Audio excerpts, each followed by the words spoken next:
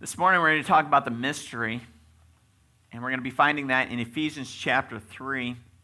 And if you look at that, it is kind of referencing something earlier on. Well, what have we talked about in Ephesians chapter 2? We've talked about the mystery of God's grace, right? That God extends his invitation not only to the Jewish people, but he extends it to the Gentiles as well, which in that day would be a revolutionary, earth-shattering, blasphemous thing to say.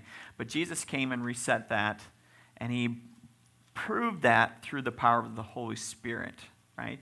And so there are times in history where we've seen other false prophets come and say, well, we got this new revelation, and it came in the Americas. This is the Mormon religion. And they say, there's a Book of Mormon that needs to come alongside, and that's just a false teaching, folks. It's a lot about space invaders and having your own planet to rule someday. That's what Mormonism is a lot. You can look at Babylon 5 is J-dubs, isn't it?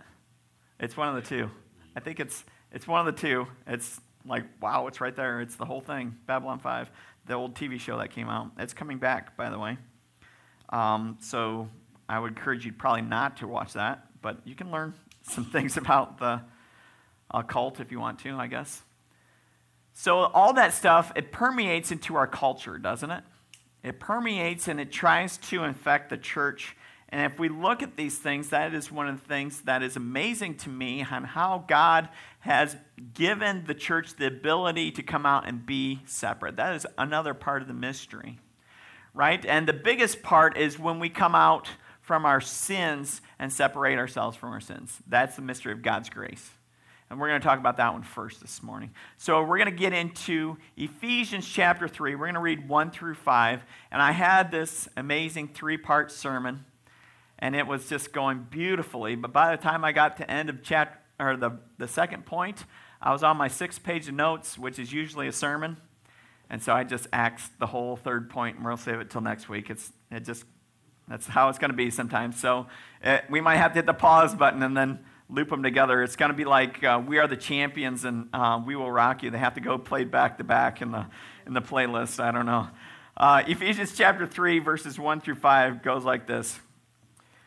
When I think of all this, I, Paul, a prisoner of Christ Jesus, for the benefit of you Gentiles, assuming, by the way, that you know God gave me the special responsibility of extending his grace to you Gentiles. As I briefly wrote earlier, God himself revealed his mysterious plan to me.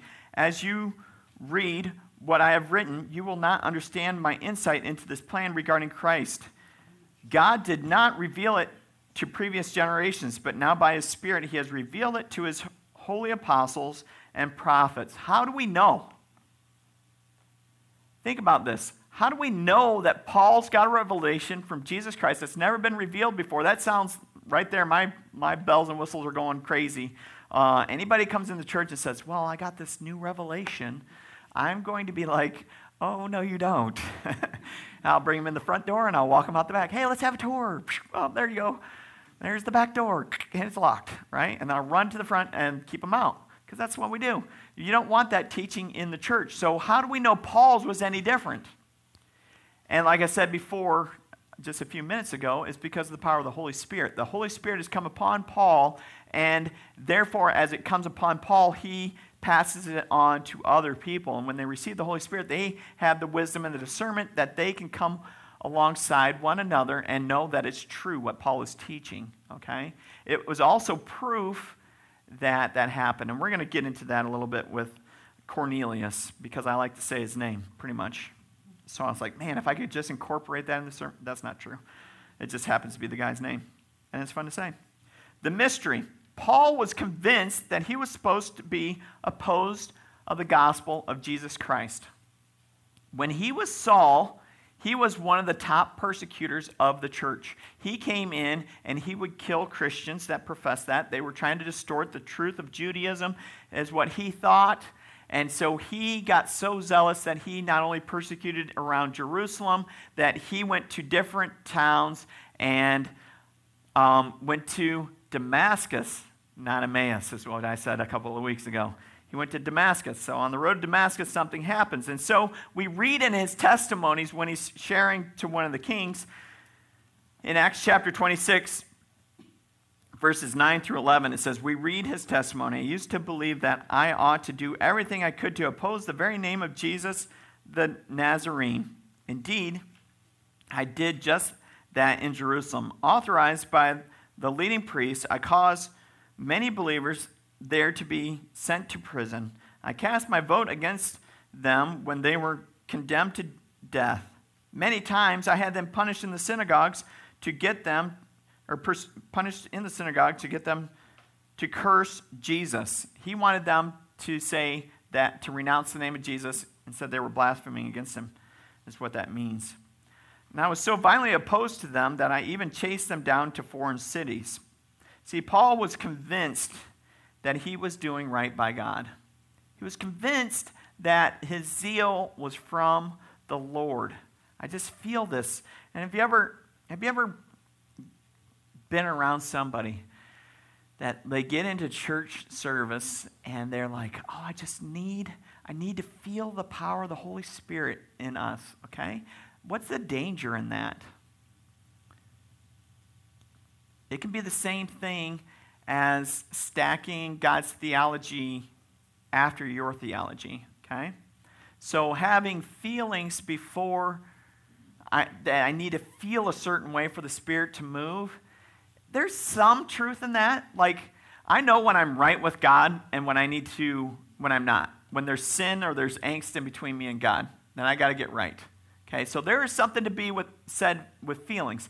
But when you have to feel a certain way, the danger in that is when you come to church every Sunday, and let's say that your week was a mild week, so you just need a little bit of Jesus. And if your week was a stronger week, you need a lot more Jesus. And we got to keep playing those worship songs until we get more Jesus so I can get into the mood so I can praise God during the sermon. You know what that sounds like? It sounds like a curve. It sounds like an economic curve of diminishing returns, right? I'm going to ramp it up, but I can't get enough, and so I'm going to crash back down. And I'm going to say, where are you, God? Because I didn't feel you this week. Does God need us to feel him to be present? No, he doesn't. Does God need us to be sinless to work in our life? He used Pharaoh in his mission. So no, he doesn't. Right? He can use who he wants, how he wants. He actually chooses to use us, whether we feel like it or not. Right? And so we can rest in the foundation of Christ and not being tossed back and forth by the wind and the waves of our own theology and our own feelings, but we can press on and know that we have a foundation in his word that we can stand on and walk and keep moving forward, right? So that's kind of exciting. It doesn't have anything to do with me. It has a lot to do with what God has. And so God confronts Paul on his way because Paul was convinced that he was already following God. He was convinced of it. And he would have continued in this except that God confronts him. So his zeal is correct for the Lord. It was just misdirected. He was very zealous for the Lord, which is great. But he was zealous and pointing this direction when he needed to be pointing 180 degrees from that. And so as he's going to Damascus, God blinds Paul, and God causes Paul's eyes and closes his eyes, and then he opens his ears. Paul thought he was doing the work of the Lord, but really, in reality, he was working against the Lord. And it's interesting how the world deceives us into thinking that we are doing something good, when in reality, we are doing something bad. It's contrary to what the Spirit has for us, or God's Word, right? What does that look like in church today? It looks like talking about God's grace, but not his wrath. It's talking about God's mercy, but not his judgment. Because God is a multifaceted God, that he sometimes will have us go one way. You think about Philip in Acts. If you ever read about Philip in Acts, he is going and he's leading this huge crowd in this big revival, and God says, go out into the middle of nowhere and preach the gospel to this one person. And he's like, okay, but look at all the people we're saving over here. He doesn't say that. He's like, okay, I'm gone. Boom. God takes him out there, and he sees this one Ethiopian eunuch, and he preaches the gospel to him. And there's a lot of people that believe that much of Africa was saved from that one testimony that he was reading out of Isaiah. And it's really an interesting concept that just because we think we are in the midst of this revival, sometimes he wants us to go get that one, right? To get the one that's, you leave the 99 to go after that one, right? And so when we go after that one, how do we go? Do we go like they go? No. We're called to be separate from what the world has for us, right? So we go in a way that comes alongside them, but we're maybe not going to be doing the same things as they are. Okay? So in this world, there are many who try to deceive the believers. And Jesus even says in Matthew 24:24 that there's going to be some false messiahs and false prophets who will rise up and perform great signs and wonders so as to deceive, even if possible, God's chosen ones. Okay, the elect is what that would be. It'd be Christians at that point. Saints, another way to say that, right? Each one of us here that have accepted Jesus Christ in their heart, that's a saint, that's a chosen one, that's the elect. Okay? And Jesus says this, if possible, because it may look like it on the outside that they are following me, but on the inside of their heart, they probably weren't in the first place. And so that's why I think he's got if possible in there. It's not that he doubts what he's saying. He's saying that he doubts their testimony coming from their lips and their actions. Paul also warns us in Colossians chapter 2, verses 8, says, don't let anyone capture you with empty philosophies and high-sounding nonsense that comes from human thinking and from the spiritual powers of this world rather than from Christ. When I think of that back in my day, I would think of afternoon talk shows. That's an Oprah, Dr. Phil, if I ever heard a verse against them ever, right? Now, can we get benefit from some of those things? Yes. But can we get false teaching from some of those things? Absolutely. And sometimes they come about hand in hand. You know, Phil Donahue, whew, man, that was a good one, right? Some good things going on there, but good for entertainment, not necessarily good for our souls. So Paul was going down a path that wasn't from the Lord, and that is until the Lord stepped in at Damascus. And now, instead of becoming the hero of the story, he is the villain, and Christ is the hero. I love that about Paul. How do we know that we are going down the right road that leads to the Lord? Well, here are 5 helpers that will help us get her down that road. Maybe they're 5 guides. It doesn't really matter, but down the Lord's road. 1 is the roadmap, right? The roadmap. Psalm 119. Did you know Psalm 119 is all about God's Word?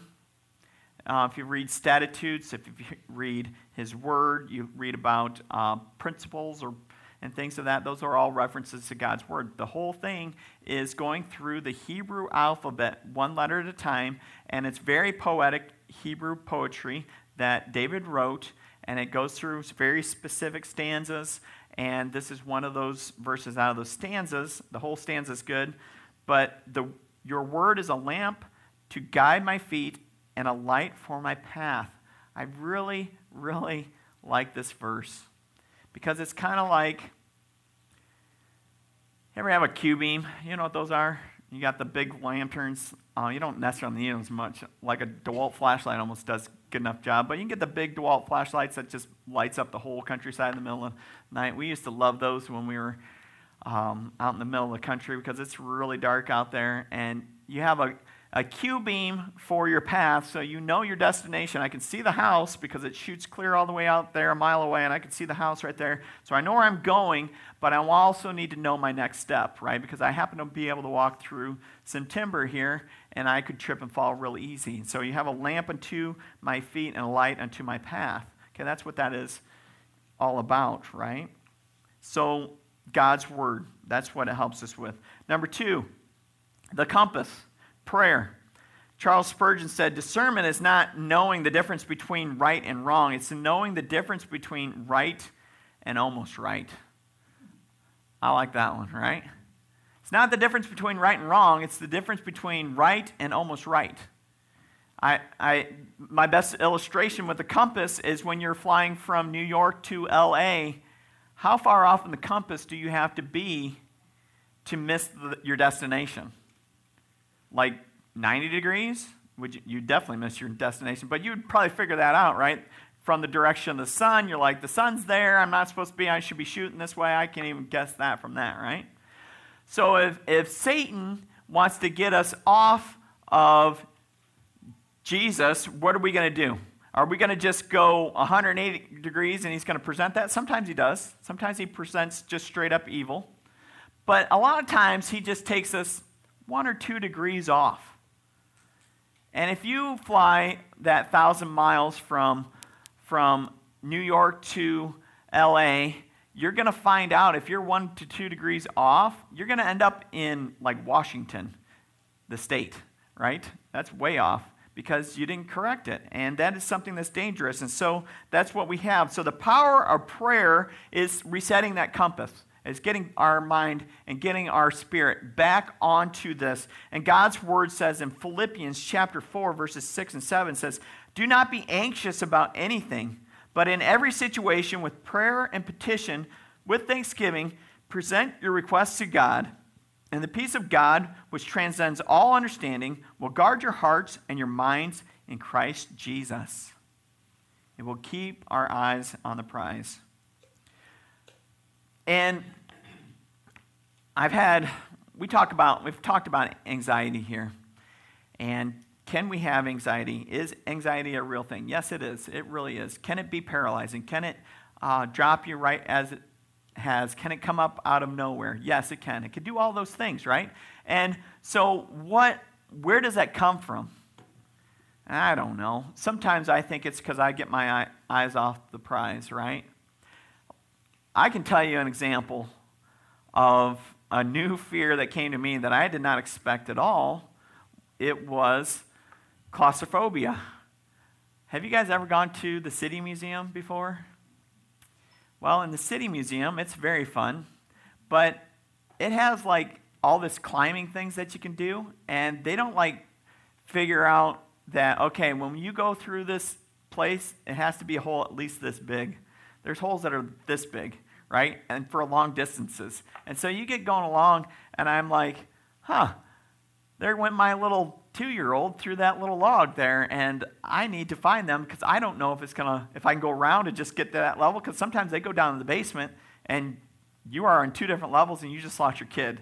And it is a little scary one way or the other. So I got that anxiety building up in me. I got other things going on, stresses in my life, and I start walking down this log, and I'm crawling, and I'm army crawling, and I am army crawling, and I'm stretching like this because my brother said he went through that log, and he couldn't get through without backing up, putting his arms like this, and sliding out that because his shoulders were too broad. I don't have that problem like my brother, but it was still tight. It was tight for me, so I don't know really how he got out of there. And I got 3/4 of the way through there. It's slightly sloped down, so it's hard to go back, and I'm panicking. I'm sweating, and I'm like, oh my goodness, I got to get out of here right now. My chest starts going, doop, doop, doop, doop, doop, which is a lot like an anxiety attack, right? And what is the deal? And the walls are closing in on me. Well, they were already closed in on me. But that didn't make any sense.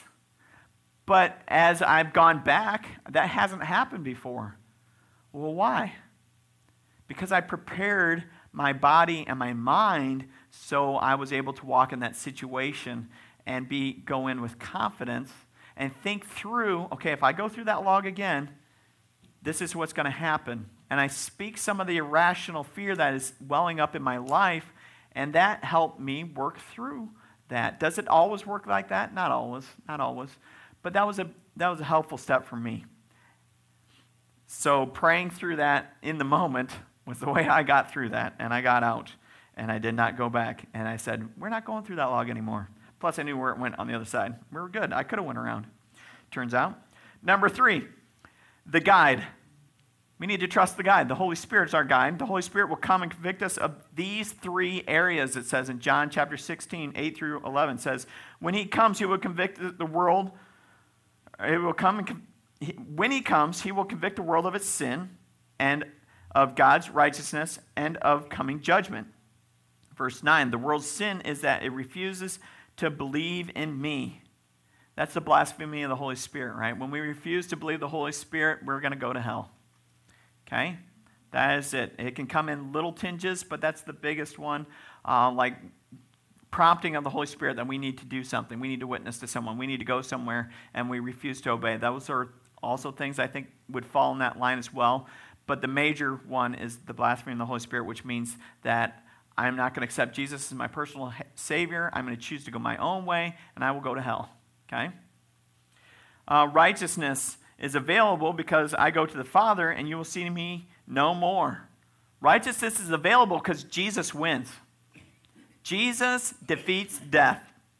Praise God, amen? That's awesome. And since he wins, he invites us an invitation to the victory party through him. So if he wins, we win. And Jesus is righteous before God, and he allows us to stand with him because he covers up all our unrighteousness. Awesome. And then judgment. Judgment will come because the ruler of this world has already been judged. God's wrath is coming to eradicate sin. God does not have a desire to eradicate people. He does not have a desire to destroy what he has created. But what he has created has been corrupted by sin, and he has to eradicate sin. He's got to get rid of it. And so that's why he's going to create a new heaven and a new earth. That means the old one is going to pass away, and it's going to be taken out, right? Number 4, when in doubt, check the moth, right? When in doubt, check the moth. So this is kind of like a gut check, right? If you've read your Bible, if you've prayed about it, are you getting a leaning one way or the other from the Holy Spirit? You ever been in those decisions where I'm just not really sure where I'm supposed to go next? And if you've done all these things and there's still not a right feeling in your gut, you might have the right idea, but you're going about it the wrong way. We need to run it past trusted advisors. Right? We need to run it by people that we can trust. There's many times when we've come together as elders, and I may bring some crazy idea, or one of the Craigs brings a crazy idea, and we have this crazy idea, and they're like, that is a really good idea, but it needs to be refined yet. So there's something that's just not quite right. Because as I've seen at White Rose, when we are walking together, all the elders are walking together. We are walking in the same path. We all say, yes, that's a great idea, but it needs to be refined. Something needs to be fixed. Pastor Dave and I used to do that. I used to come with him with some wild ideas. And he would be like, that's a good idea, but have you thought about this? He was a logistics guy, and we could just, and we work that thing together, right? And so when we came back and then when we presented to the board, we'd have a lot of those questions wacky questions I bring to the board now sometimes, right? And so like the tree tunnel came out of that. Like, what can we do on Halloween that would just be something different that we could do? And they brought candies, and they hand out candy out here the first time we had the building. And I was like, we can take that and make it better. We can do something better. That's when we started bringing in the games and things, and we just set up this hallway, and that was the tunnel that we would come through. And then we take black plastic and do black lights and all this stuff, and we realized that we have to expand this. We are getting too many people. We can't run them all through here. We need to bring them into the building, and because it's cold outside, often. Snowing one year, crazy, right? And so as we came through, we bring them through the building. We're like, wow, we just can't believe this building. So it looks so nice and things. And it's been a blessing for us to say, hey, why don't you come into our house? Why don't you come into our house and be treated like family? And the world's just not used to that. But to start all that process, we had to look at, we wanted to do an outreach. That was the good thing. How are we going to go about it? That was some of the things that need to be refined. So we had to check our gut, see what we needed to do. And then when we kind of get everything, our ducks in a row, number 5, we keep moving forward. You don't stop, say, oh, that would have been a good thing to do. That would be something nice that, somebody else could do it. Maybe the church down the street will do it. No. You got to put it into practice, right? Faith is not faith at all if you don't put it into practice. It means you had good intentions, but you didn't follow through with them, right? And what does God do with good intentions? Nothing. What does he do with faith? It says even if it's small as mustard seed, he can move mountains with that, right? So we need to keep moving forward. And it's just like Elijah on the mountaintop, right?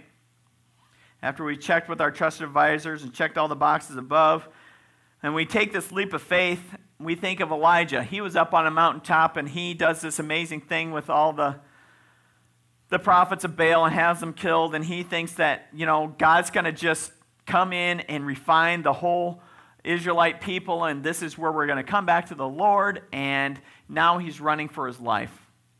Rain's coming. He is running away from the chariot, and he's like, I got to go in the wilderness. And he's like, what happened, God? We were winning. We were doing what you said. I thought this is what we were going to do.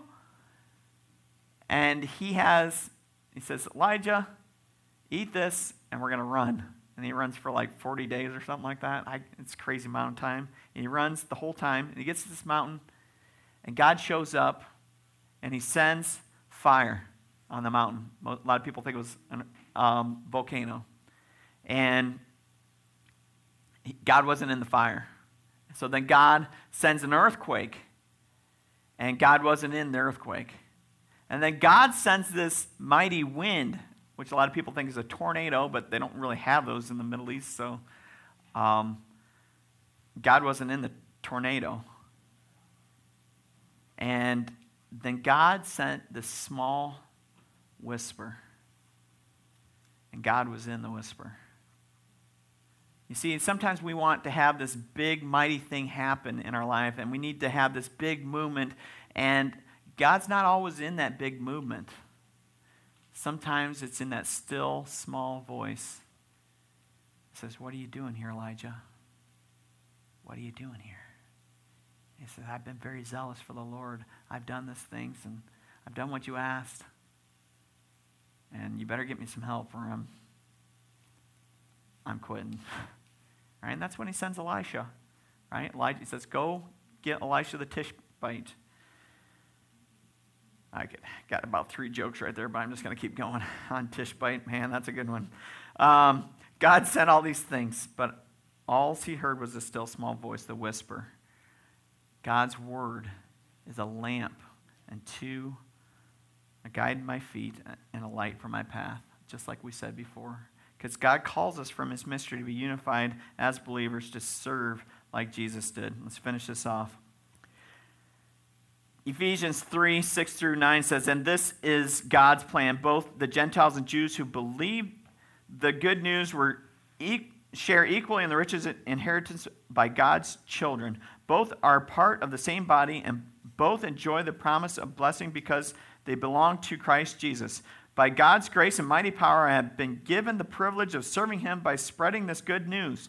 Though I am the least deserving of all God's people, his grace graciously given me the privilege of telling the Gentiles about the endless treasures available to them in Christ.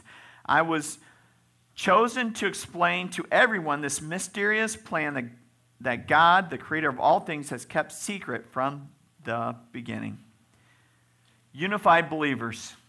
Jesus' message of salvation is for the Gentiles too. Praise God, because I'm a Gentile. And I would not make it to heaven without that, right? Y'all are Gentiles too, I'm pretty sure. This is revolutionary for someone in the Jewish background. Upon this point in time, God has called the Jewish people to come out and be separate from the Gentiles they were surrounding. However, they were also to set themselves apart as holy. They were supposed to set this example that they were a holy people, set apart for God, and draw the Gentiles to the Lord, their God, through their righteous living. And we're supposed to do that too, by the way. And this is the area where they fell short. In many cases, they became more wicked than the tribes around them because they knew the truth. They were defiant in the truth. God lifts his hand from them, and they were wandered way further than even some of those people around them. So God hit the reset button through Peter. He calls Peter to go to the Gentiles, to a man named Cornelius in Acts chapter 10, which the Newsboys has a great song about, by the way. And you should listen to it because they say Cornelius even cooler than I do. God moves Peter to fall into a trance. And in the vision he had, Peter sees a large sheet and was letting down by the four corners all sorts of animals, reptiles, and birds. And the voice said to Peter, "Get up, kill, and eat." Peter said, "The Jewish law does not allow me to do this." The voice said, "Do not call something unclean if God has made it clean." This vision happens 3 times. How many times have you had a dream and then had the dream 2 more times? It doesn't happen very often, not in the same night. Every once in a while it does. Peter was amazed and puzzled at what this could mean, but as soon as he came out of the vision, the Holy Spirit said, "There are 3 men downstairs looking for you.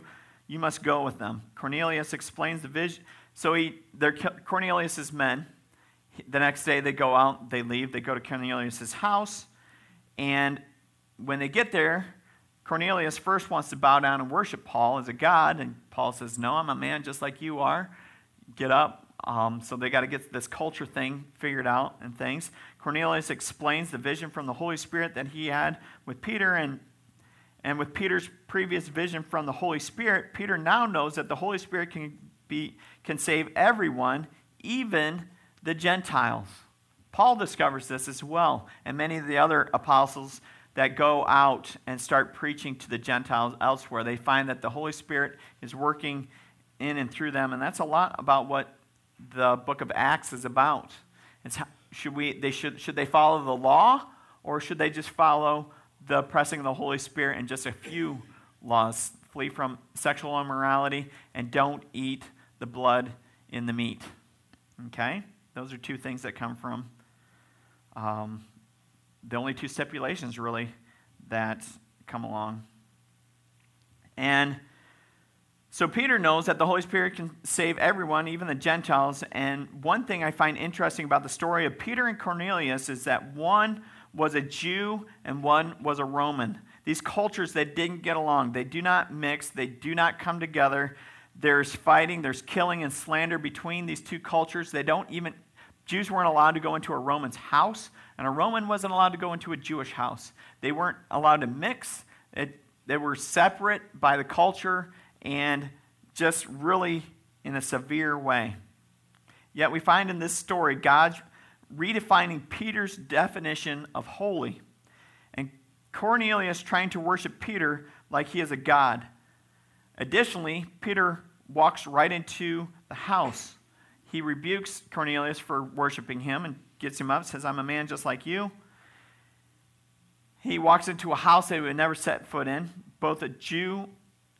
Being a Jew and associated with the Romans, it just doesn't happen. Both men are humbled from their lofty traditions and ideals. To come to this understanding that God has unified all believers, praise God in his holy name. What are some lofty ideals that we need to come to terms with in order to allow the Holy Spirit to direct our hearts? What are your lofty ideals? I was like, I didn't want to go through this one. So maybe it's extended family.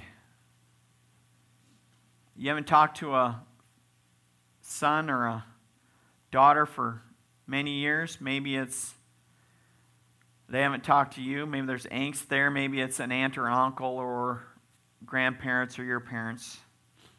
Maybe it's a municipality that you're having a hard time with, and the electric company busts the gas line right out on Clausen and Main.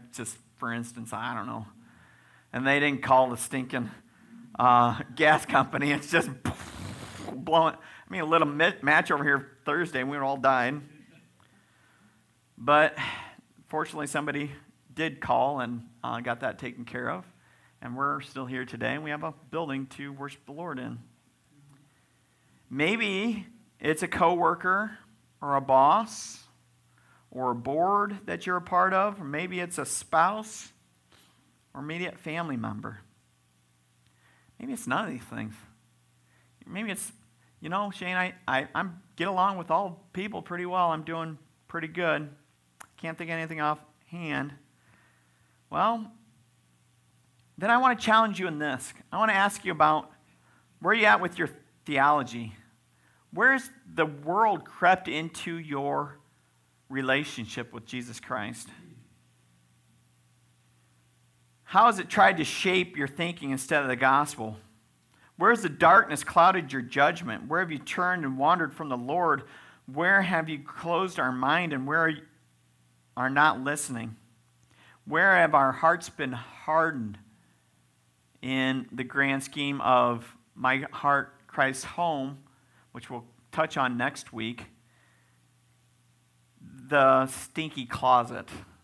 The stinky closet. Where have we lost our sense of shame? Where are we quick to be lost and seek every kind of impurity? Pastor, where are you getting this from? Where is this coming from? It's coming from Ephesians chapter 4, verses 17 and 19. I just took those and put them in a question form. That's quoting that scripture. Can we put on our new nature and clothed in Jesus Christ? We can run it through the 5 steps we talked about earlier in step 1, right? But here are 5 lies. Here are 5 lies that the world likes to tell us that sound really Christian-like, but that are not. And we're going to close with these 5 lies. First one, and most of these are Disney. I'm just going to say that. Sorry if you like Disney.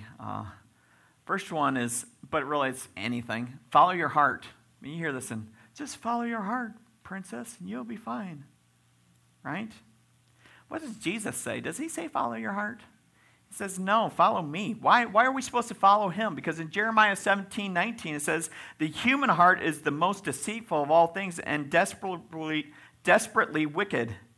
Who really knows how bad it is? Well, God does, right? Why do you think he comes in and cleans our heart?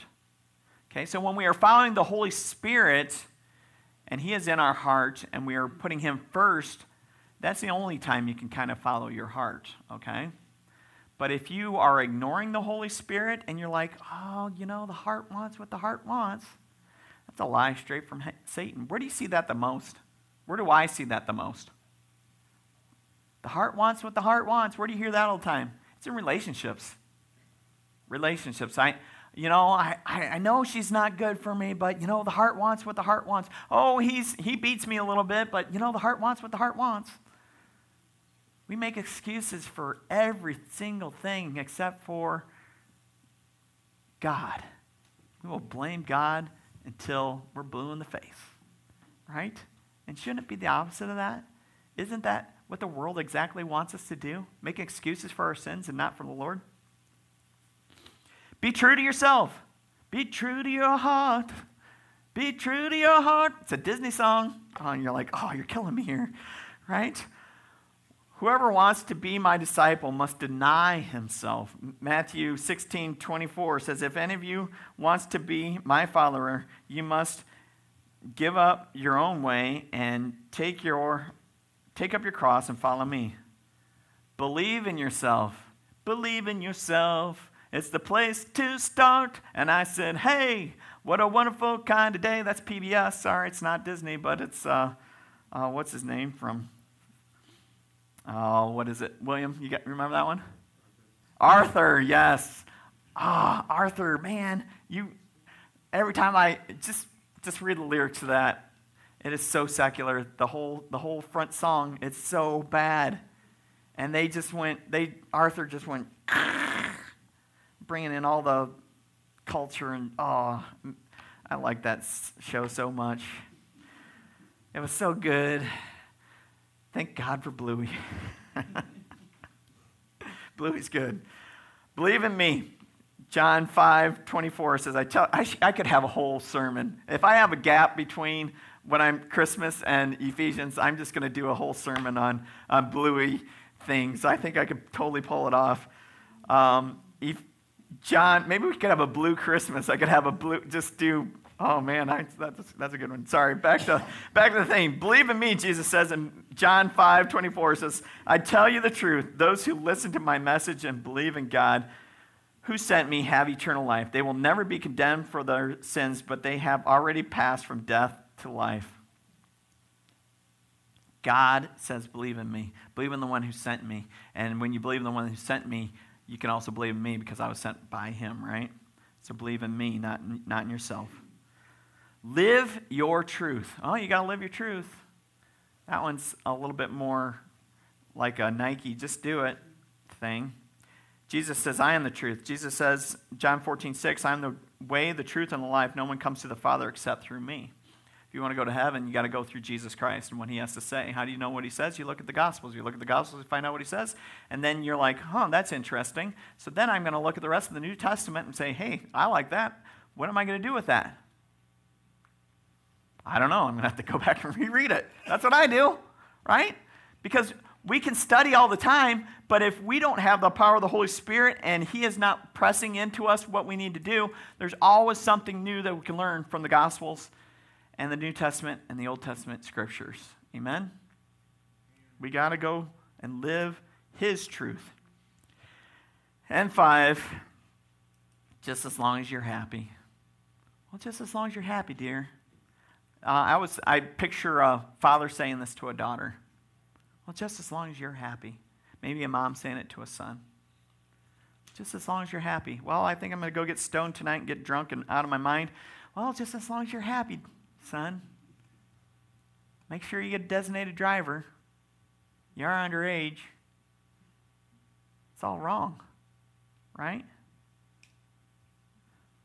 What will it profit a man if he gains the whole world and loses his very soul? It doesn't profit him anything. How long is our lifespan compared to eternity? It's barely a pinprick, is it? If you were to take a needle and put it on the timeline, it would still be smaller than that compared to eternity. Folks, what we have here is a proving ground for us to develop our character and develop our faith in the Lord Jesus Christ. So when we get to heaven, I like to say we will be less see-through, we'd less translucent, we'd be a little bit more solid. Where do I get that from? I get that from The Great Divorce by C.S. Lewis. If you ever read that book, it's a great book. It's a book of fiction. But he uses that illustration as people deepen in their faith, they become more solid as a person and less, like when they become less, when they backtrack, they become more translucent and see-through, and one guy even disappears in that thing. So it's like, wow, it's a great illustration. And what do you benefit if you gain the whole world but lose your soul? And then he asks the second question. Is there anything worth more than your soul? Friends, Jesus Christ came down to this earth, died for us, and then rose again so that we might save our soul for eternity.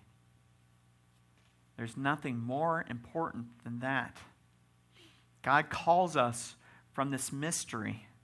He calls us out of this mystery of grace, and he says, come, follow me. I will show you how to have peace that passes understanding. I will show you what is right and how to live righteously.